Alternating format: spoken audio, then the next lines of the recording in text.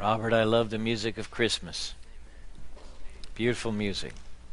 Children singing, angels singing, Mary singing, and today, Zechariah singing. Tomorrow, I'm actually going to talk about the angels' words to the shepherds and the song the angels sang. So we will have covered 3 songs in this series on the Deliverer Has Come. And we'll culminate it tomorrow at 5 o'clock in the Christmas Eve service that we hope to be done in 50 minutes tomorrow. So it's Christmas Eve. We are sensitive to that. I am in Luke chapter 1 today in this series on the Deliverer, talking about Zechariah's song. I don't know how long it's been since you visited Zechariah's song in Catholic and Anglican traditions, called after the first word in the Latin translation, the Benedictus. Verse 69 or 67 of chapter 1 of Luke. And this is in the context of the announcement of John's birth. His father Zechariah was filled with the Holy Spirit and prophesied, "Praise be to the Lord, the God of Israel, because he has come and has redeemed his people.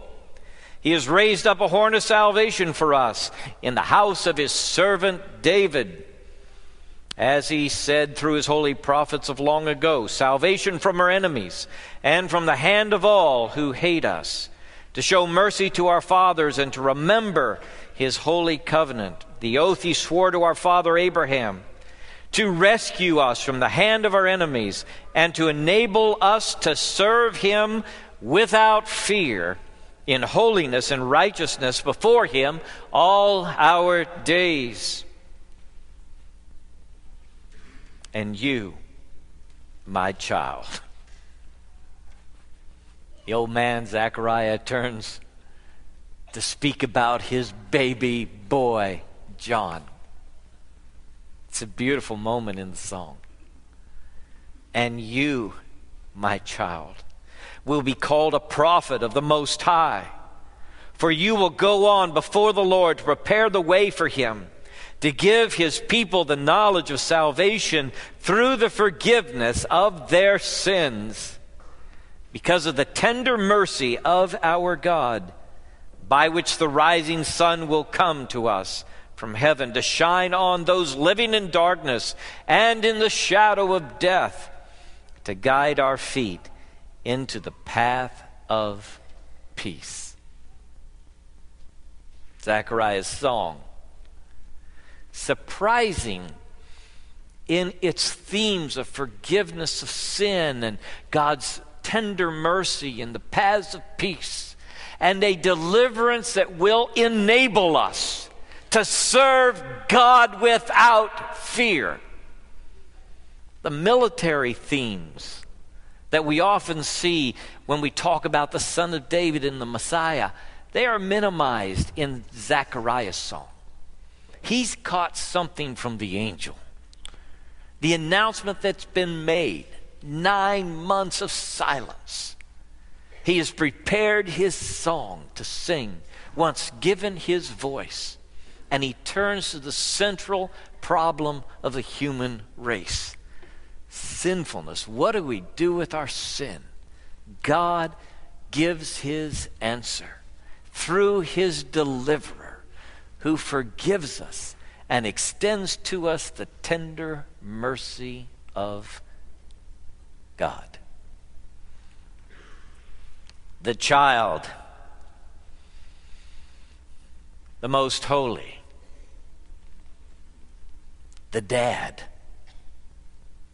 This dad, Zechariah, an interesting man. We learn some things about him in chapter 1 prior to the song. He's an old man. He's been serving the Lord as a priest for a long time. He and Elizabeth, the Bible says, have kept all of the requirements of their faith through all these years. Zechariah, the man, a holy man, a blameless man according to his faith, a man who keeps the covenant. All these years, he has served the Lord. And somehow the age has brought into him a little bit of skepticism. Gabriel does the best he can. He comes to Zechariah in the most holy place on earth, in the temple, while Zechariah is serving. He's been preparing for this moment all his life. It is a very special and important moment for him. He is serving the Lord in the holy place. And the angel appears right here. And the angel says to Zechariah, you're going to have a son, you and Elizabeth, in your old age. And he's going to be amazing. And he tells him about his son he's going to have. And then he says, and you're going to need to do some things for him. And he prepares him for fatherhood by giving him some suggestions about his son, some things he needs to do. And when Gabriel is through with a relatively long speech, with a good bit of detail about this son that Zechariah is going to have, Zechariah says, wait a minute. How do I know this is really going to happen? I mean, me and Elizabeth are old.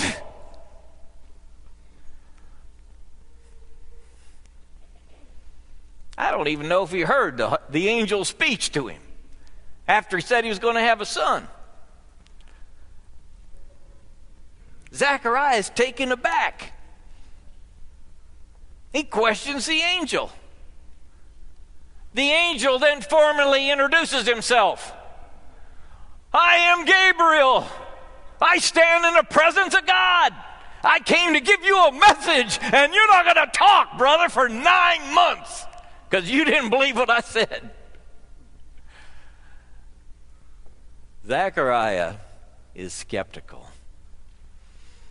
that God is really going to do this thing.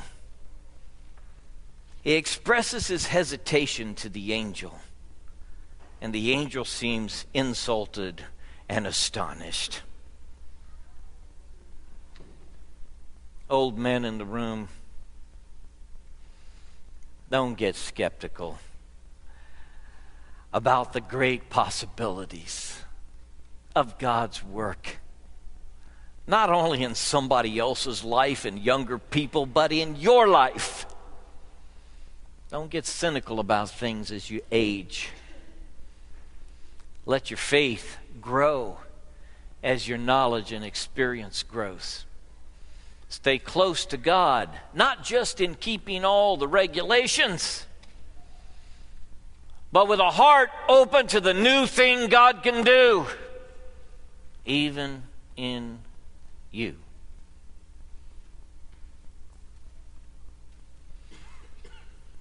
This man needs liberated himself from the place where he is stuck. This man has a problem. He's just not sure God will do what the angel says he will. The scripture says that this boy, soon to be born to Zechariah, is going to be a preacher of righteousness. And he was. He preached repentance of sin harder than anybody in Israel, and by the thousands they made their way from Jerusalem and other parts of Israel down there toward the Jordan River to hear this mighty prophet speak. And he spoke directly to them about their sin. And the lead sin that he would address was in regard to fathers who needed their hearts turned toward their children. I'm going to give you a son. He's going to be special. He's going to prepare the way for the Lord. He's going to be a preacher of righteousness, and he will turn the hearts of the fathers to their children. I read this and I think, there is no more righteous thing in all of life that I can do as a dad than to turn my heart toward my kids. To be focused upon them and pray for them and care for them and love them and pour my life out toward them. And there is no more wickedness so dark in all of life as a father turning his heart away from his children. John the Baptist will address dads who are hard-hearted toward their kids, who neglect them, who abuse them and abandon them. And he will have an assignment from heaven to wake up fathers. I wish he'd wake them up in our country. I wish he could wake up dads who walk away from their kids in this country. I wonder if one day, maybe only in heaven, we will know the damage done to the human race and the human society because fathers' hearts are not set on their children.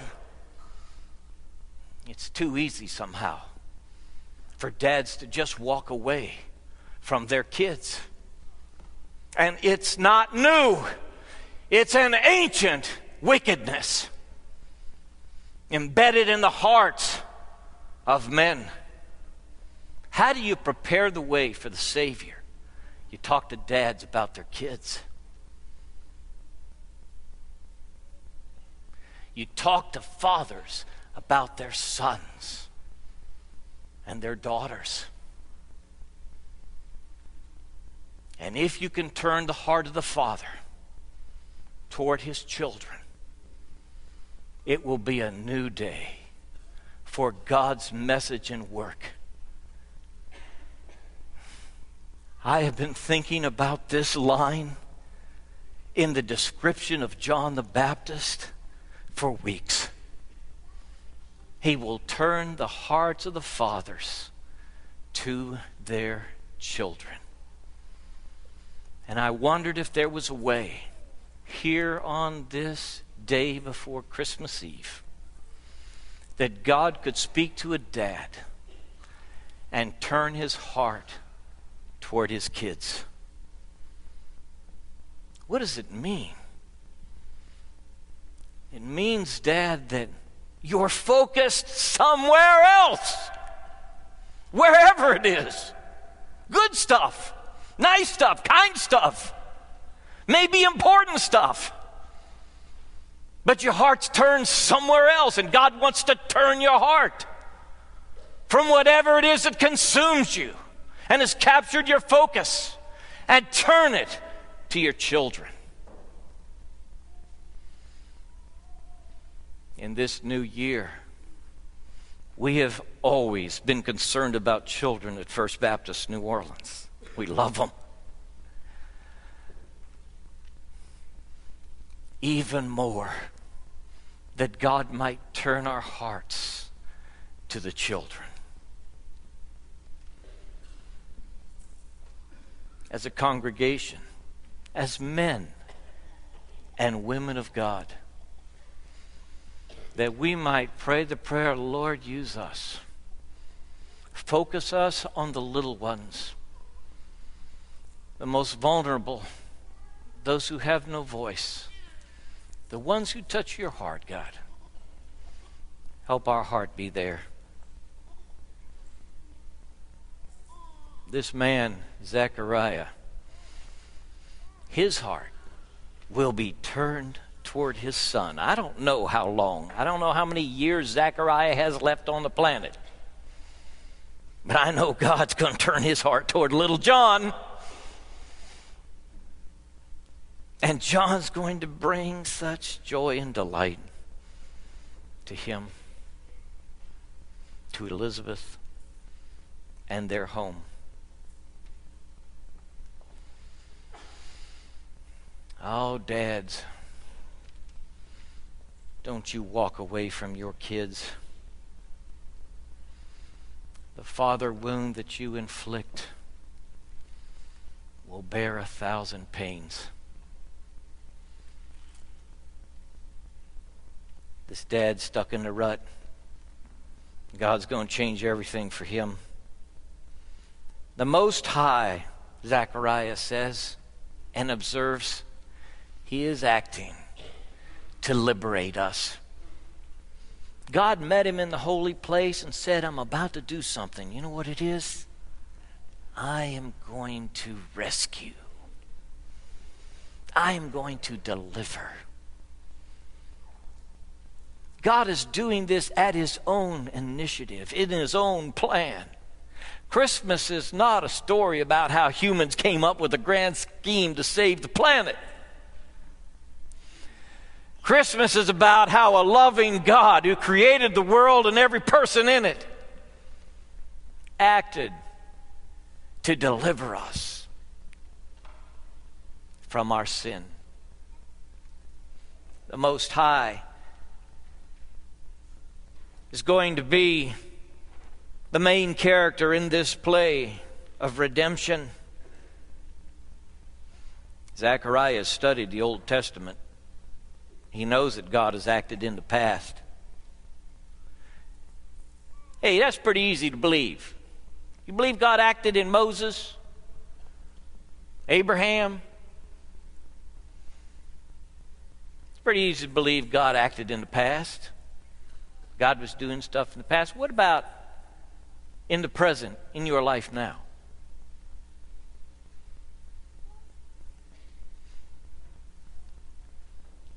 Is God at work in you? Do you see God's activity now in your life? Is God's activity just for somebody else, maybe in bygone days? But for you, you live in a perpetual silence from heaven. God never speaks, you never hear. You're going through life spiritually blind and deaf.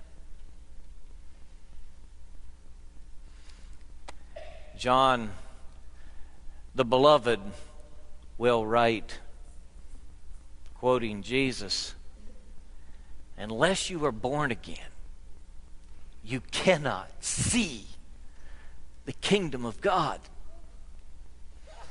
For years I interpreted that in a futuristic way. But in these last few years, it's begun to dawn on me that until you have new life in you through Jesus Christ, until you have embraced what God has done in Jesus to rescue you, you can't really see what God's doing now. You can't see the kingdom of God even in your own time, in your own place. Your eyes aren't open. You can't see it until you yourself are walking in the faith that God gives through His Son, Jesus. So you're blind to the current state of what God is doing. God sent His Son so that you could be delivered from your sin and serve Him without fear. Serve Him without fear. That's why you were delivered. You've been rescued to serve Him without fear. I know some people who think they've been rescued to lambast others. They think they've been rescued to pass judgment on others. They think they've been rescued because they have some special quality about them. God rescues us so we'll serve Him without fear. You know how much anxiety there is in this room? Do you realize how anxious we are? I got a perplexing email from my nephew. I have 80 nephews and nieces, so this remains confidential because there's no way you could guess, all right? And it's disturbed me. because it seems to be fearful and angry about the condition of things, all wrought up about it. The politics and the government and the economy and security, just all wrought up about it. Maybe it was brought on by Newtown. I don't know what prompted it in him. Rather than a spirit of anger and fear, I know sometimes anger and fear are useful, okay? And they spur people on to do things. But oftentimes, anger and fear are just simply destructive. They're gut-level reactions to things. And often our fears are irrational. And what the scripture says here is that John the Baptist coming to prepare the way so we can walk in the way of peace. And peace is not out there somewhere, it's right here. Peace is right here. The Savior has come, peace on earth, peace in you.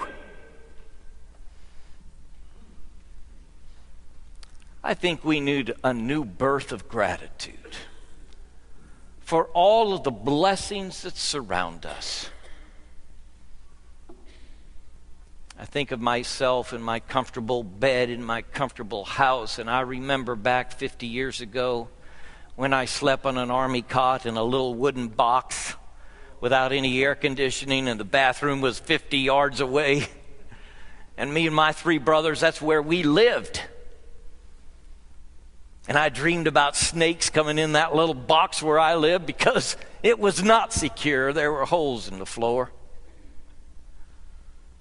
And not just me, but generations of people lived in what we would consider poverty. That was us.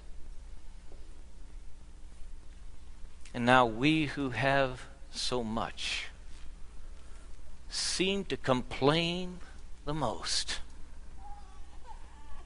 I do not find among the poor, as I've really traveled the world to great metropolitan areas and seen poverty in its starkest reality, I do not find among them a spirit of ingratitude. Oftentimes the poor are characterized by a great benevolence.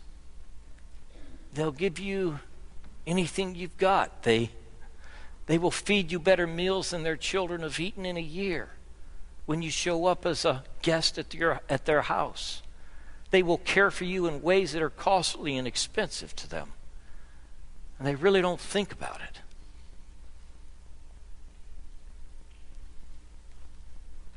If somebody were to say to me, what is the key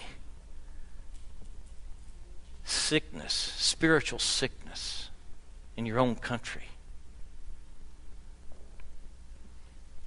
I'd be inclined to say it's this dread and fear and anxiety that eats at us and poisons us and takes beautiful moments and turns them sour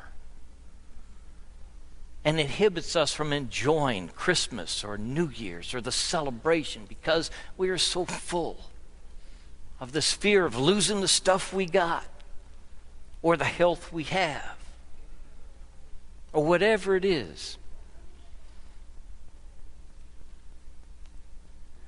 Zechariah's song says, this child, the dad, the Most High, and the child, the 3 of them are in this song. And when he turns to the child, it is a beautiful moment. This child preparing the way. You, my child, will be called a prophet of the Most High. You will go on before the Lord to prepare the way for him. Think about the dearest person to you. If they are near you, take a look at them for a moment. Your spouse, your son or daughter, your grandchild, your friend, your parent. Here is Zechariah turning to this child, singing about his son. and saying of this child, God at work in you in a marvelous way. From the time this baby comes into the world, his father lavishes upon him this great expectation of his relationship to God and the difference he will make in the world. Just last night, a little boy in a drama on television said of his father, "He always told me I'm nothing. He always said I was nothing." If God turns your heart to your child, out of your mouth, Father, will come blessing. It will be words that lift, words that inspire, words they will remember, words that will challenge them to be all they can be. Words like Zechariah as he speaks over his boy. I think about the children gathered here on the steps and the little boy who was hitting himself and doing his own jig, okay? He's probably going to be the next music minister at First Baptist New Orleans, all right? God's going to do something deep and wonderful in that little boy's life.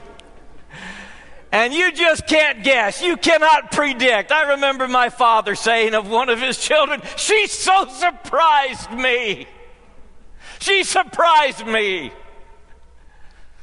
Have in your heart a great expectation that God is going to work not only in you, dear old dad, but in that child God has committed to your care, in that grandchild that has come your way.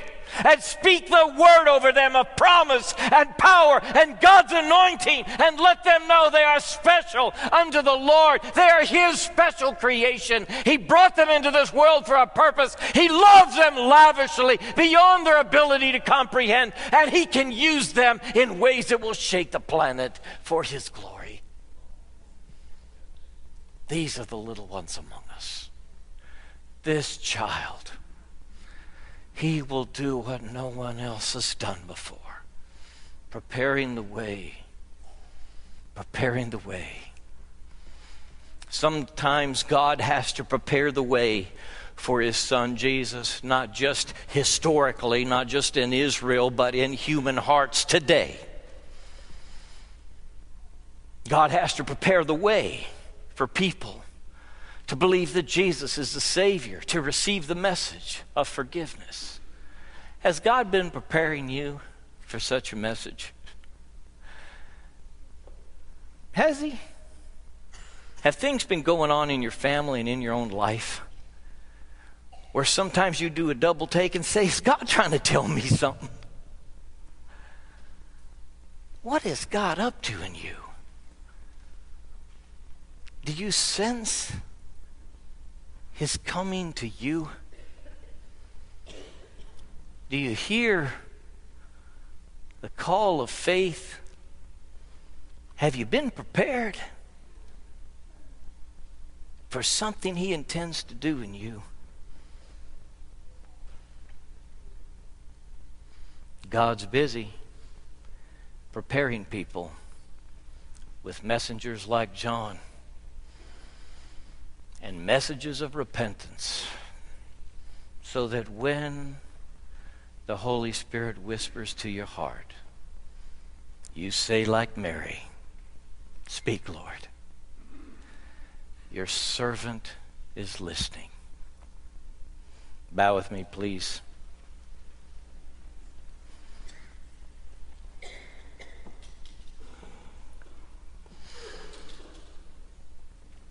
Maybe for somebody in the room, this notion of getting prepared, it really strikes you because that's exactly what's going on in your life. You're being prepared for the message of the Savior.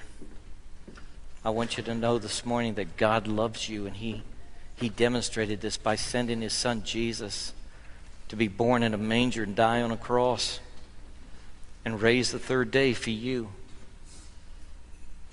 And He's come all the way to your heart to call you to Himself.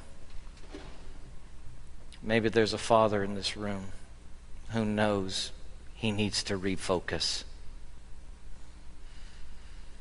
The Holy Spirit has tapped you on the shoulder, and it's obvious that this message was intended to wake you up to the dearest, most important assignment you have in your life, the little ones God has given you, the children that are yours to love and care for.